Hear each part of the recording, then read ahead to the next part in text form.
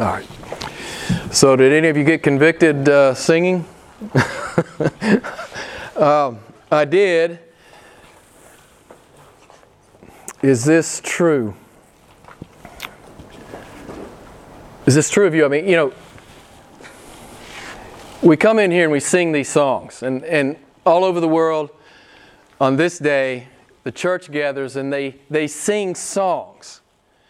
And it's good that we sing songs.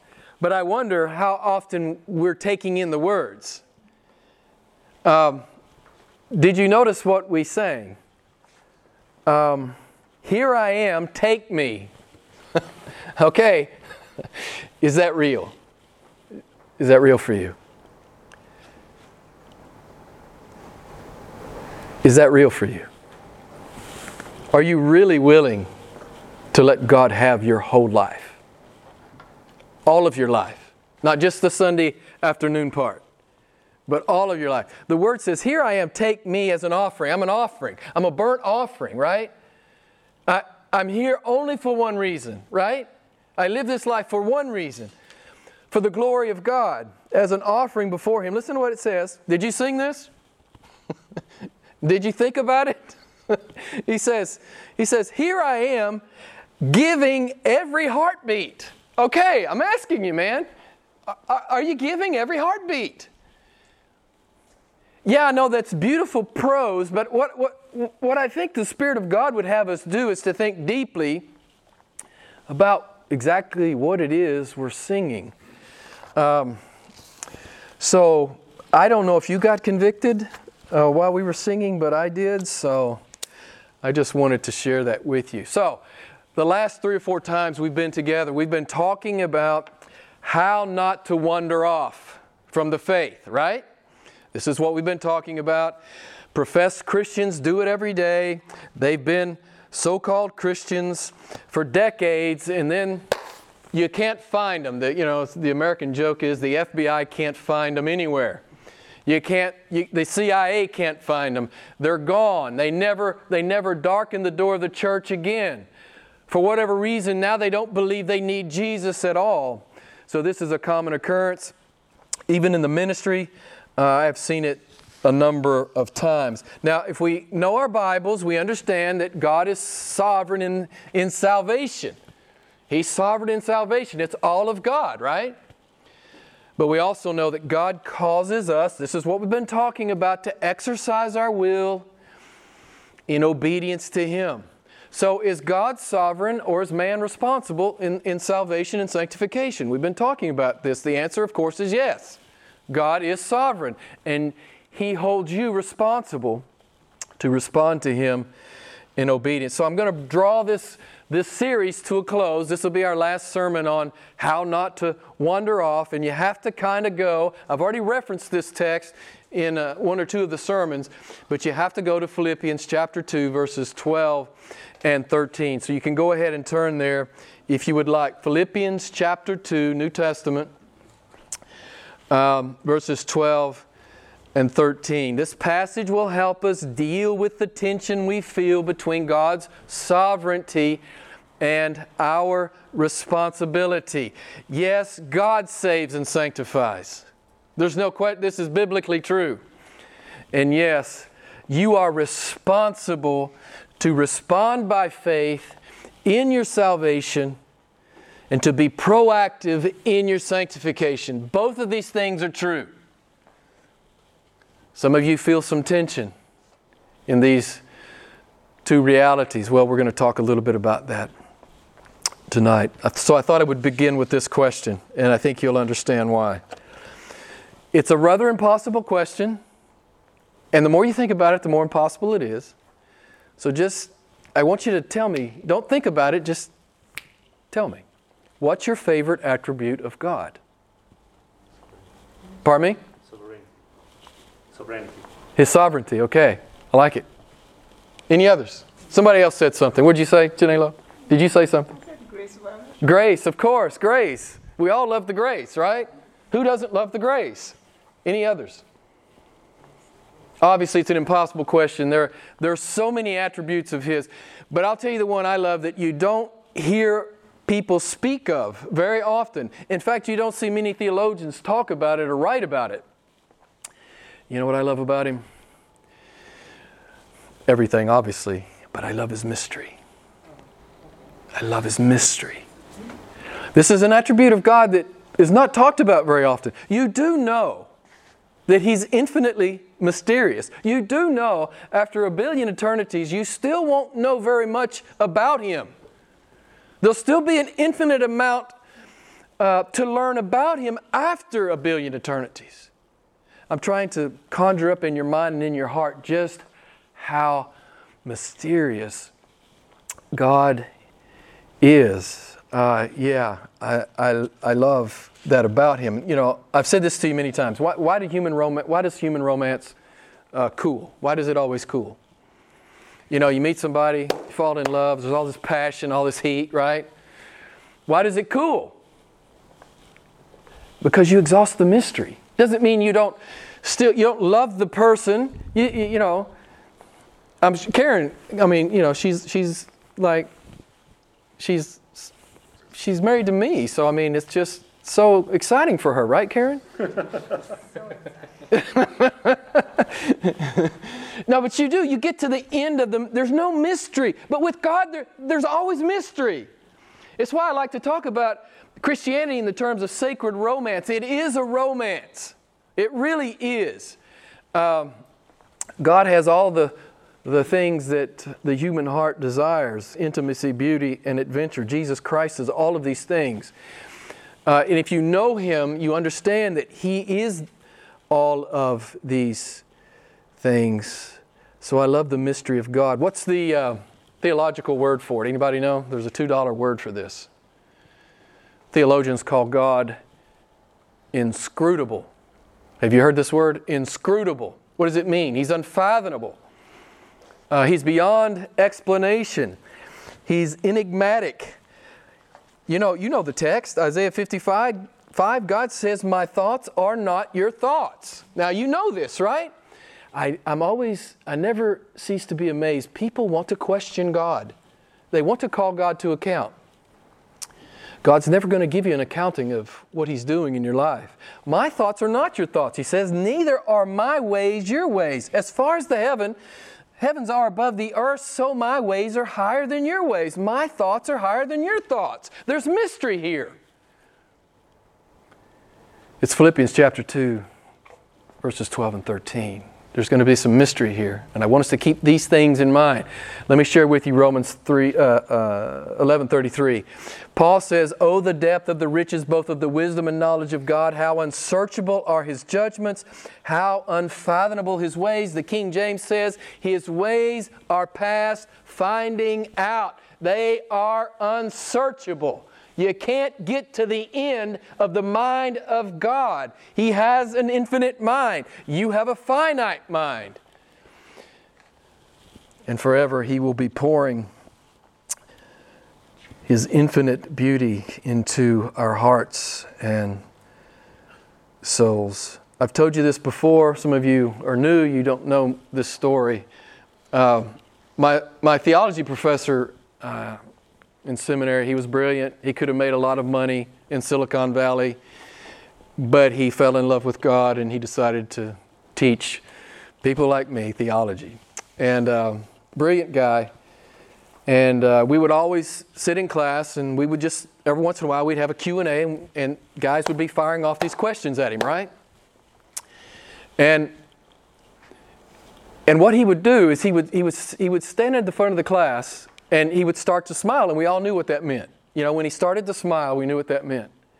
Because somebody would ask a question that God doesn't directly speak to in the Bible. And there are 10,000 questions like this. God doesn't explain Himself, right?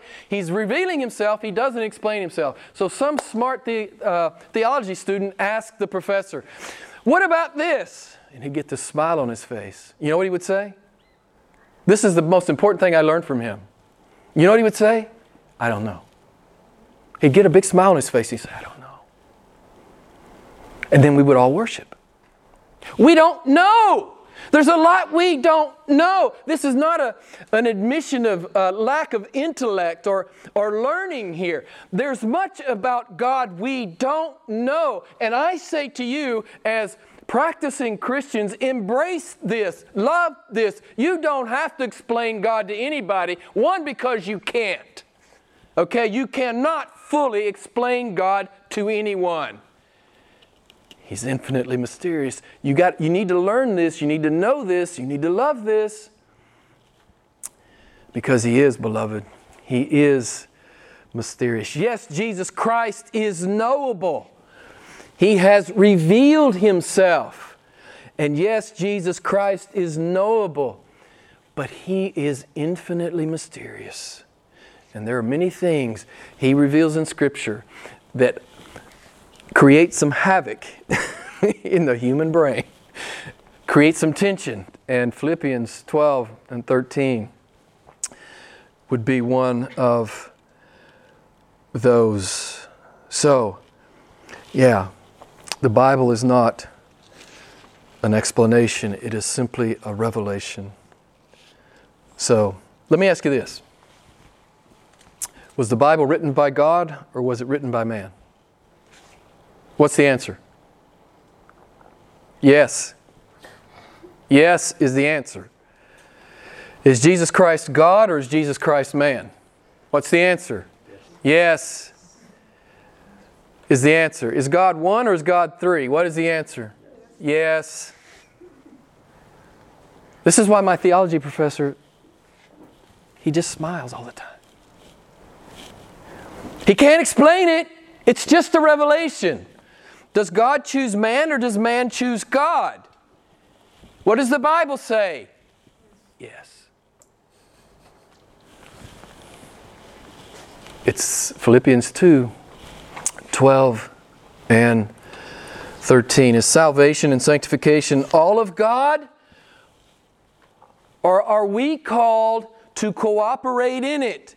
Yes. It's all of God. And it involves all of us. And if it doesn't involve all of you, then I'll say what I said to you last week. You have every reason to question your assurance of salvation. You have to be all in with Christ. You can't be half in. There's no place in the New Testament where you can see that you can be half in. You cannot be half in. No disciple is ever half in. We're all in or we're not in. Salvation and sanctification is all of God, and it involves all of you. This is Philippians 2, 12 and 13. So, a couple of questions before we get into the text. Where does faith come from? You should know this. Where does it come from? Pardon me? From listening. Okay, from the Word of God, right? Ultimately, Ephesians chapter 2 tells us where it comes from. We are saved by faith. It is, Ephesians 2:8, the gift of God. It's a gift of God. If you have genuine saving faith, it was a gift from God. You didn't figure it out. You know, there's kind of a, when you're first coming to Jesus, you kind of think, well, I'm figuring this out and I'm finding God. And then when you study the Bible, you realize God was finding you. God was coming to you. God was giving you faith. You know, the faith didn't hatch within you. God planted it there. So we learned that. And what does faith do? We talk about this all the time. What does real faith do? So it comes from God. What does it do? It does the Word, right? It does the Word. That's what real faith does. You guys know James chapter 2. Without faith without works is what? Dead. What else does he say? It's what? Useless. What else does he say? He says Satan believes like that. It's like demon faith. Satan believes. All the demons believe. They believe the facts. He says it's like the demons. If you say you have faith in Christ, but your life doesn't change, he says, it's like demon faith. So what does faith do? And we talked about it last week. I just want to reiterate this. Colossians chapter 3, 1 and 2, it keeps seeking the things above. Are you seeking the things above? Real faith sets its mind on the things above. Are you setting your mind on the things above? Real faith lays aside the old self and puts on the new self. This is what we saw in Colossians chapter 3. How do you keep from wandering off? You do these things. You're cooperating with the Holy Spirit in your sanctification. You're seeking the things above. You're looking at them. You desire them. You hunger and thirst for them. So let me just read the text, just a couple of verses tonight. Philippians chapter 2, verse 12. So then, Paul writes, my beloved, just as you have always obeyed, not as in my presence only, but now much more in my absence, here it comes, work out your salvation with fear and trembling. For it is God who is at work in you, both to will and to work for His good pleasure. So why does Paul begin here with so then? That's my translation, the New American Standard. So then. Simply, he's drawing a conclusion from what he just said about Jesus. You know this famous passage here, the 3 or 4 verses that precede verse 12 here, that Jesus did not consider equality with God a thing to be grasped. He emptied Himself. He became a bondservant. He humbled Himself and obeyed to the point of death. And basically, Paul is saying, this is what Christians do. So then, you should be like this. You should be like this. And you have always obeyed, look what he says, not only in my presence, but even in my absence. Paul is commending them. They're not just performing. It's a lifestyle, right? It's what we've been talking about for the last 3 or 4 times we've been together. Christianity is always a lifestyle. It's not just a set of propositional truths. I believe these 10 things about Jesus. Yeah, you believe 10 plus things about Jesus. But if your faith is real, it's not just simply believing 10 right things about Jesus. It's every day getting up, putting off the old self and picking up the new self, right? As we've been talking about the last few weeks. So what are the implications here? What's he talking about to the Philippians? You're obeying, he says. Why do they obey? For the praise of Paul? No, they love Christ. That's the implication. They love Him. You know, if you love Him, Jesus says, what does He say? If you love me, what? You'll go to church when it's not too inconvenient. He never says that. You know, He never calls anybody to be a church member, ever. He says, if you love me, you'll do what I say. That's always the test. None of us do it perfectly, of course.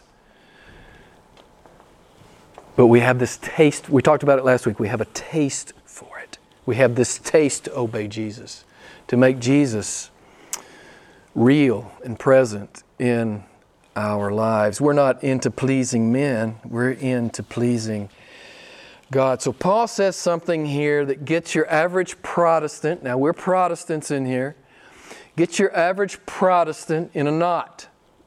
Can you see it in the text? What does he say that would get your average Protestant in a knot? He says, work out your salvation with fear and trembling. Now, your average, even slightly biblically literate evangelical would say, now wait a minute, Paul. I thought we were saved by grace alone, through faith alone, in Christ alone. What's Paul saying here? Why is the Holy Spirit inspired Paul to write these words about working out our salvation? Let me just say this before I go further into that. Every time you open the Bible, it is imperative that you seek to rightly divide the Word. Now we know there are a legion of false teachers in the world. They'll take a text out of context, and it's always a pretext. That was clever, wasn't it, Rohan? Rohan liked that. I could see it. So it's always a pretext for false teaching, right? Your job, my job, rightly divide the Word. What is Paul saying here? You know, sweat over the text sometimes. You know, when I get into predestination and election with some people, it's like, It just blows their mind. They've never been taught this, although it's explicit in the Bible. And I say, just go sweat over the text. Spend some time with the text. Ask God what it says. Ask the Holy Spirit what it says. Don't go listen to some man. Don't even listen to me. Unless you can see what I'm saying confirmed in the pages of Scripture. So, Satan has always sought to pervert every single truth in the Bible. There's always a ditch on either side of a truth. Always. There's always a ditch on both sides. Such has been the case with this historical teaching regarding salvation and sanctification. Some have said that in salvation and sanctification, man is the determining factor. He's the driving force. And what I want to say to you is, that's one ditch. Others have erroneously said that in salvation and sanctification, man is passive. Well, if we understand our Bibles, we understand that's another ditch. If we only read verse 12, we think Paul's in the first ditch. If we only read verse 13, we think Paul's in the second ditch. If we read the verses together, we realize he's stating biblical truth that involves a little bit of tension for the finite mind. This is good. If there's mystery, you have some assurance that you're understanding it.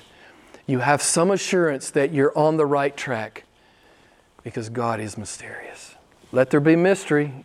Love the mystery. Enjoy the mystery. So is salvation and sanctification all of God, or must man be active in it? What's the answer? Yes. It's all of God. Salvation is all of God. But you must respond in faith, and you must respond in obedience. It's all of God, and it involves all of you.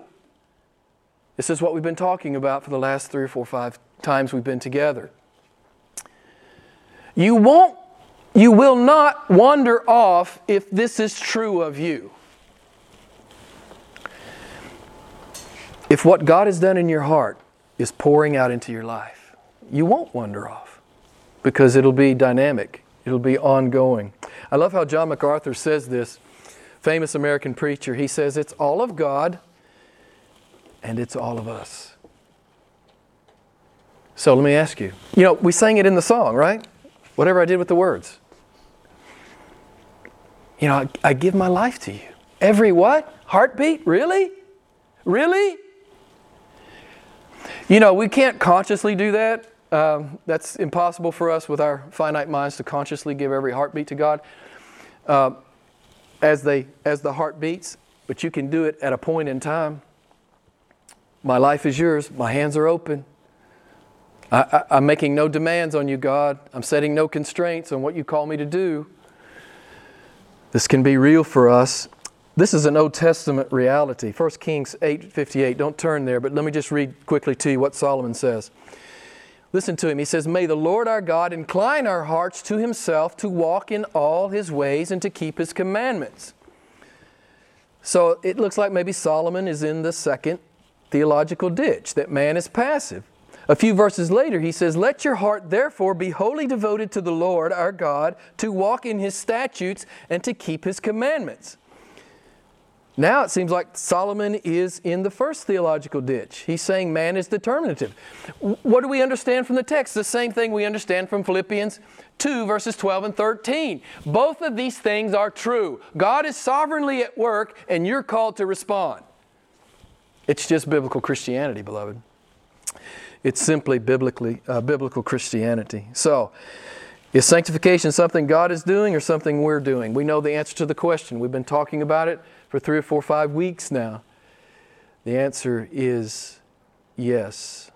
Work out your salvation with fear and trembling, for it is God who is at work in you, both to will and to work for His good pleasure. You've already heard me say this in this series. Again, I'm quoting John MacArthur, famous American preacher. You want assurance of your salvation? You want to be sure you never wander off from Jesus Christ? You want to be sure? Then you'll be working out what God has worked in. This will be a reality in your life. This won't be theoretical. It won't be academic. It'll be ongoing. You'll see it happening in your life. You'll be proactive in it, right? You will be proactive in it. The Christian is never passive. This is non-biblical, sub-Christian. This is a non-biblical, sub-Christian ditch. People who say they're Christians, and the only evidence you ever see of their so-called Christianity is the fact that they will show up for a church sometime. Other than that, there's absolutely no evidence in their life. There's no real devotion going on. There's no real being immersed in the Word. There's no sitting under the preached Word. There's no using of your gifts in the body. All the things we talked about last week. There's no, putting off the flesh and putting on the things of God. That's not happening. It's not happening. Obviously, this is a huge problem. We know what Paul told Timothy, 1 Timothy 6:12. What did he say? Lay hold of the eternal life to which you've been called. You've got to put your hands on your Christianity and live it, right? You won't wander off if you're doing this. You won't one day find yourself isolated from the church because you've left. It won't happen if you've laid hold of it, if it's real for you. You will be persevering. That great biblical word. The Christian is called and commanded to work out what God has worked in. This is not salvation by works. This is salvation by grace through faith being manifested in the life. It's James chapter 2. You guys know the famous song. I always bring it up. I guess it's famous, at least at ICM. Sarah Grove sings this song. She says, something changed in me, and what happened? It broke open and spilled out. The change spilled out into my life. So again, I want to say we are not saved by works. We're Protestants. We haven't fallen into that error. We are not saved by works. I'm going to read Ephesians 2:8-9 to you again. For by grace you have been saved through faith. It is not of yourself. It is the gift of God, not a result of works. Why? That you can't boast. Now, about half the testimonies I hear, it sounds like this person is boasting, Well, if we understand salvation and sanctification from a biblical perspective, there is no boasting. God did it. God did it. If you're a Christian, God did it. Yes, you must respond. God did it. Beloved, you need to get this right. If you're confused about this, you need to sort this out biblically. You are denying God the glory He deserves in your salvation if you don't fully understand He did it. You didn't find Him. He came for you. There's a huge difference here in how you think and how you worship and how you love and how you submit to the Word of God. Okay, one more John MacArthur quote. Listen to this. I love this. Philippians 2:12 is not saying we must work for or work at or work up our salvation. The text says you must work it out. You want to make sure that you never wander off. You want to make sure that you have assurance of your salvation. Work it out. If it's not at work, you have every reason to question the legitimacy of your profession of faith. 2 Peter 1:3-7, listen to what he says.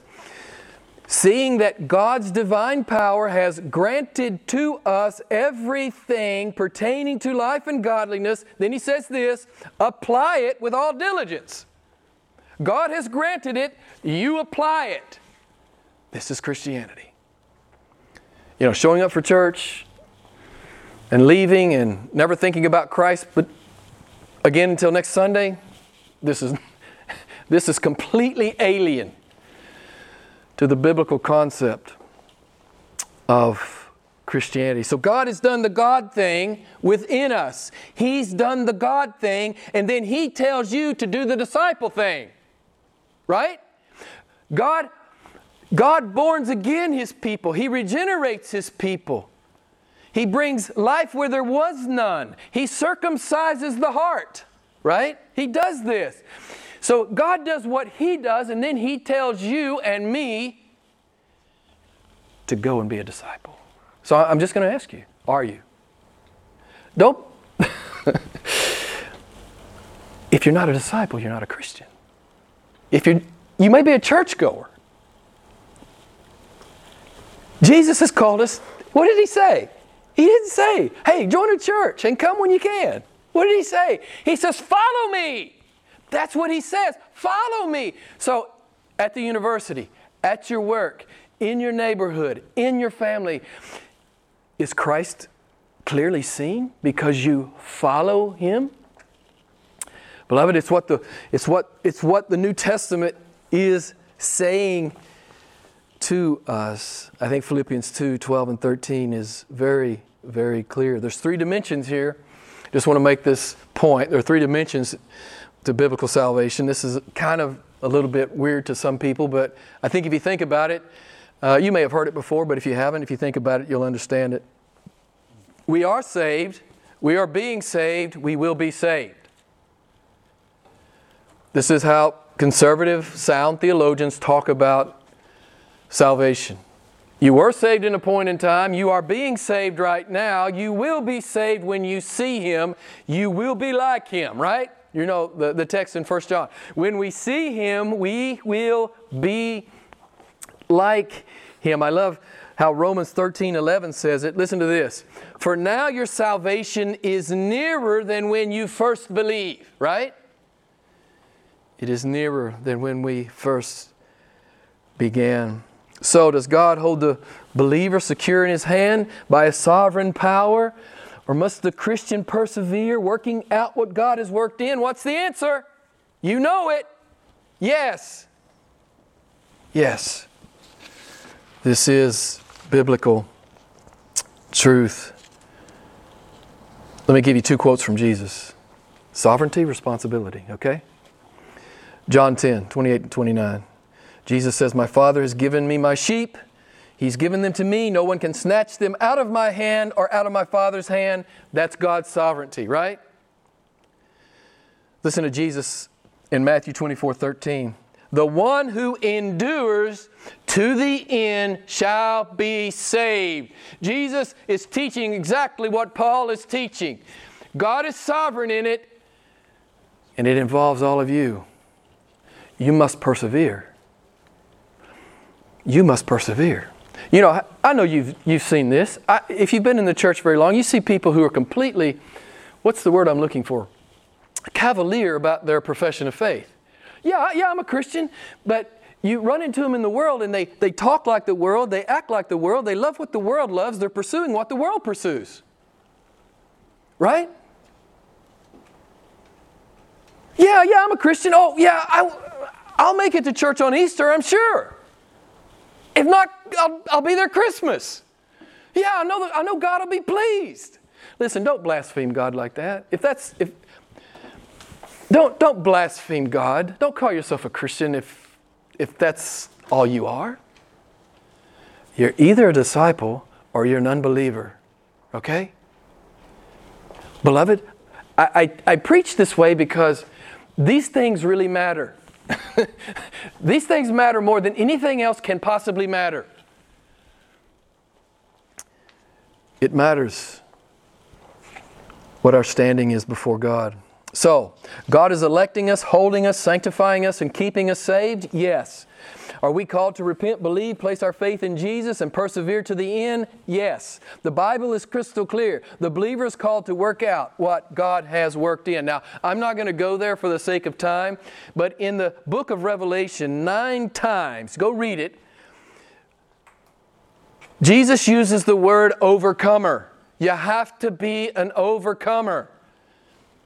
I won't give you all the texts. If you want them, email me. I'll send you my notes. Just for the sake of time, I won't go through all of them. The overcomer doesn't wander off. The overcomer, what does the overcomer do? Tell me what the overcomer does. Does anybody know? He overcomes. He doesn't wander off. He doesn't lose his faith. Right? He doesn't become more interested in the world than he is in Christ. Christ is his preeminent interest, his preeminent devotion, his preeminent passion.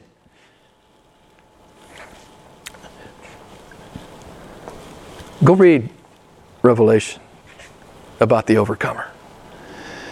And as Philippians 1:6 says, God will complete the good work He's begun in you, God's sovereignty. And then you got to love Philippians 3:12 where Paul says, listen to what Paul says, way better Christian than you.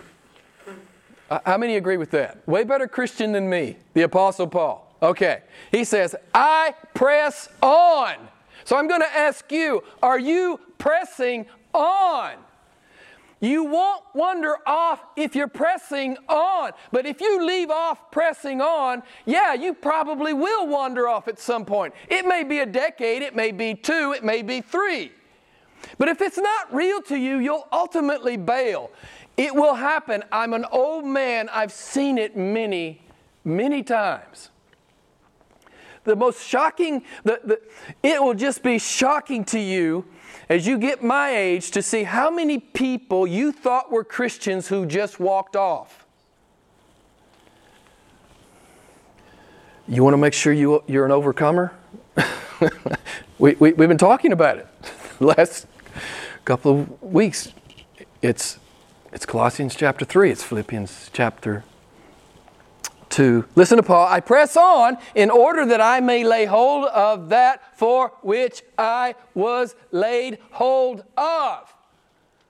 Right?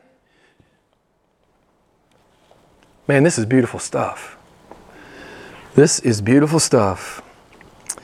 So when it comes to salvation and sanctification, God is sovereign, and you are, and I am responsible. So let me talk just a moment. We're about done. Let me talk just a moment about the fear of the Lord here. Work out your salvation in fear and trembling. What is this about? Well, okay.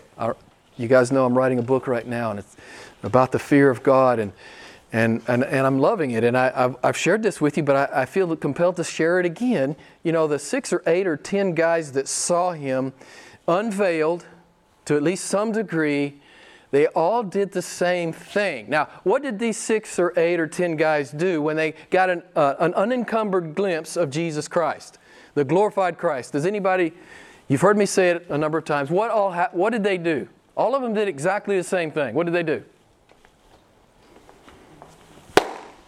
They got as flat as they could get, as fast as they could get. Okay? We need to take a lesson here, right? We need to take a lesson here. God is other. He's other. He's God and He's other. He's supernatural. He's like no other being you've ever seen. He's holy and we're not apart from Christ. Every man, these were prophets and apostles. Every man that saw Him, bam! Instinctively, reflexively, they were on their face as fast as possible. Does that give you some sense? I hope it gives you some sense of what the Apostle Paul is talking about here. We fear the Lord in a proper, balanced, healthy sort of way, a reverential awe sort of way. And I love, like one theologian said, one of my favorite guys, good friend of mine, this is what I want to say to you. The Christian rightly fears God without dreading God. Do you understand? We fear God without dreading God. Now the unbeliever, what will the unbeliever do when Jesus comes in glory? You know what the text says, right? In Revelation, what will happen? They want the mountains to crush them to death so they don't have to face the angry Lamb. Now, we'll be in awe, but we won't be in dread. I think this is an important distinction. I hope that helps you just a little bit. And by the way, if you want this, I'm not going to give it to you, But if you want this, I'll send it to you. There are 8 promises in the Bible for those who fear God. They're beautiful promises, trust me. You will want to take advantage of these promises. You want to be a recipient of these promises. I'm not going to give them to you just for the sake of time. If you want them, if you'll email me, I will send them to you. So, this is a poor analogy. It's an exceedingly poor analogy. But the child who is loved has a healthy fear of the loving parent when the child has disobeyed. I still remember this. I remember my dad coming after me. I was running from him. I knew this was not good. Not only what I had done was not good, but running was not good. I knew it. Of course, he got me. And yeah, there was a proper amount of fear and yes, he spanked me. I know this is evil now in the modern culture, but I got spanked. And my children got spanked. I know it's bad. I know I'm evil. I know I'm an abuser. I know I should be in jail.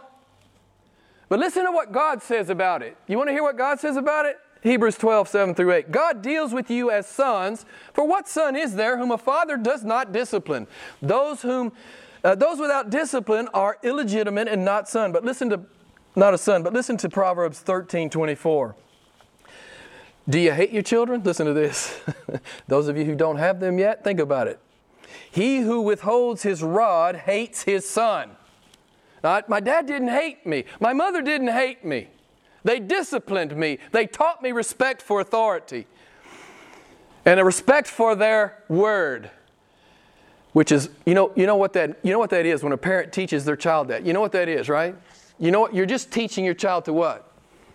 Respect God's authority and respect God's word. Obviously, human beings, can be despicable and they can go too far. I get that, but that's not what the Bible's talking about.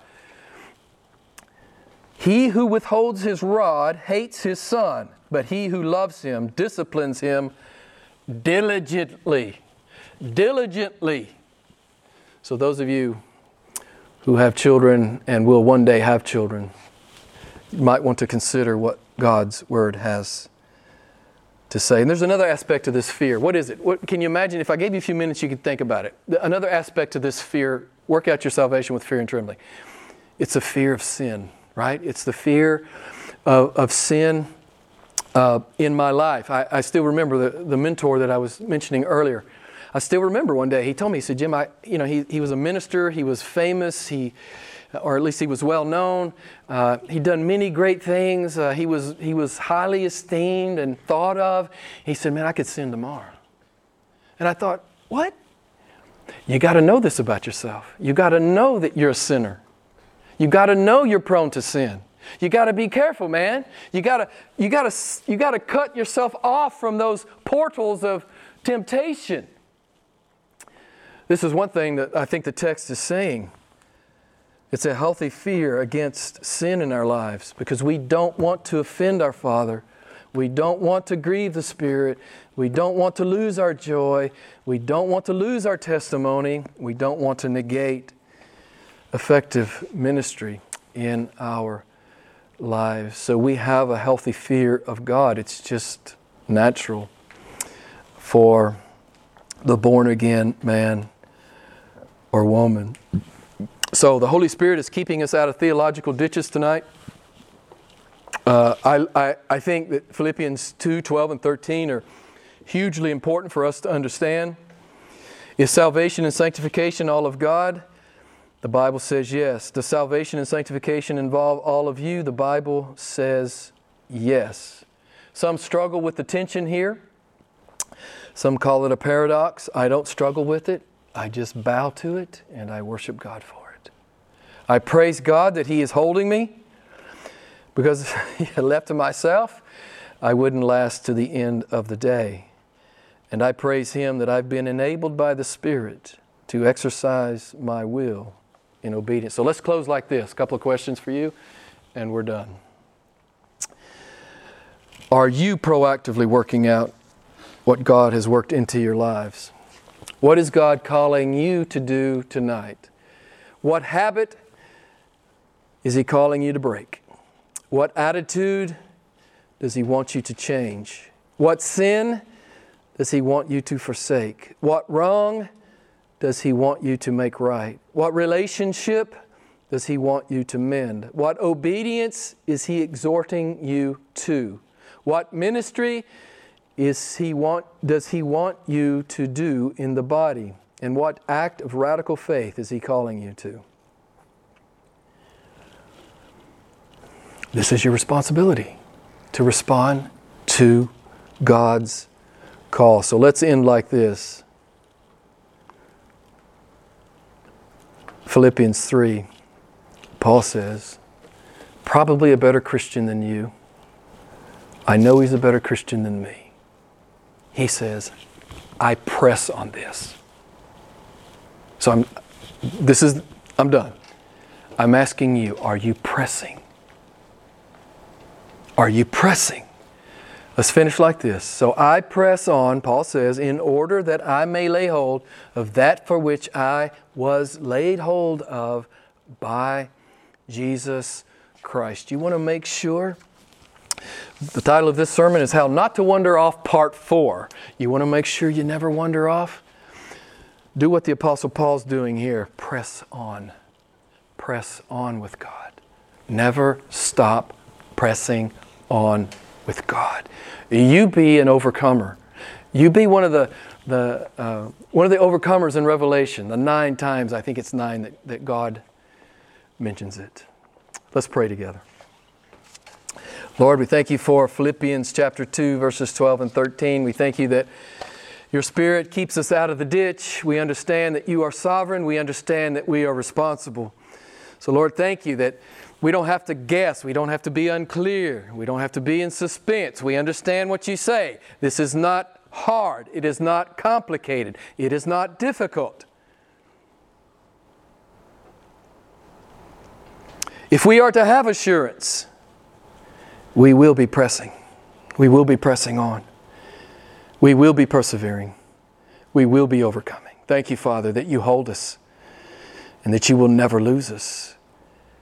And thank you, Father, that you've called us to love you in and through our obedience. Thank you, Father, for it is our deep joy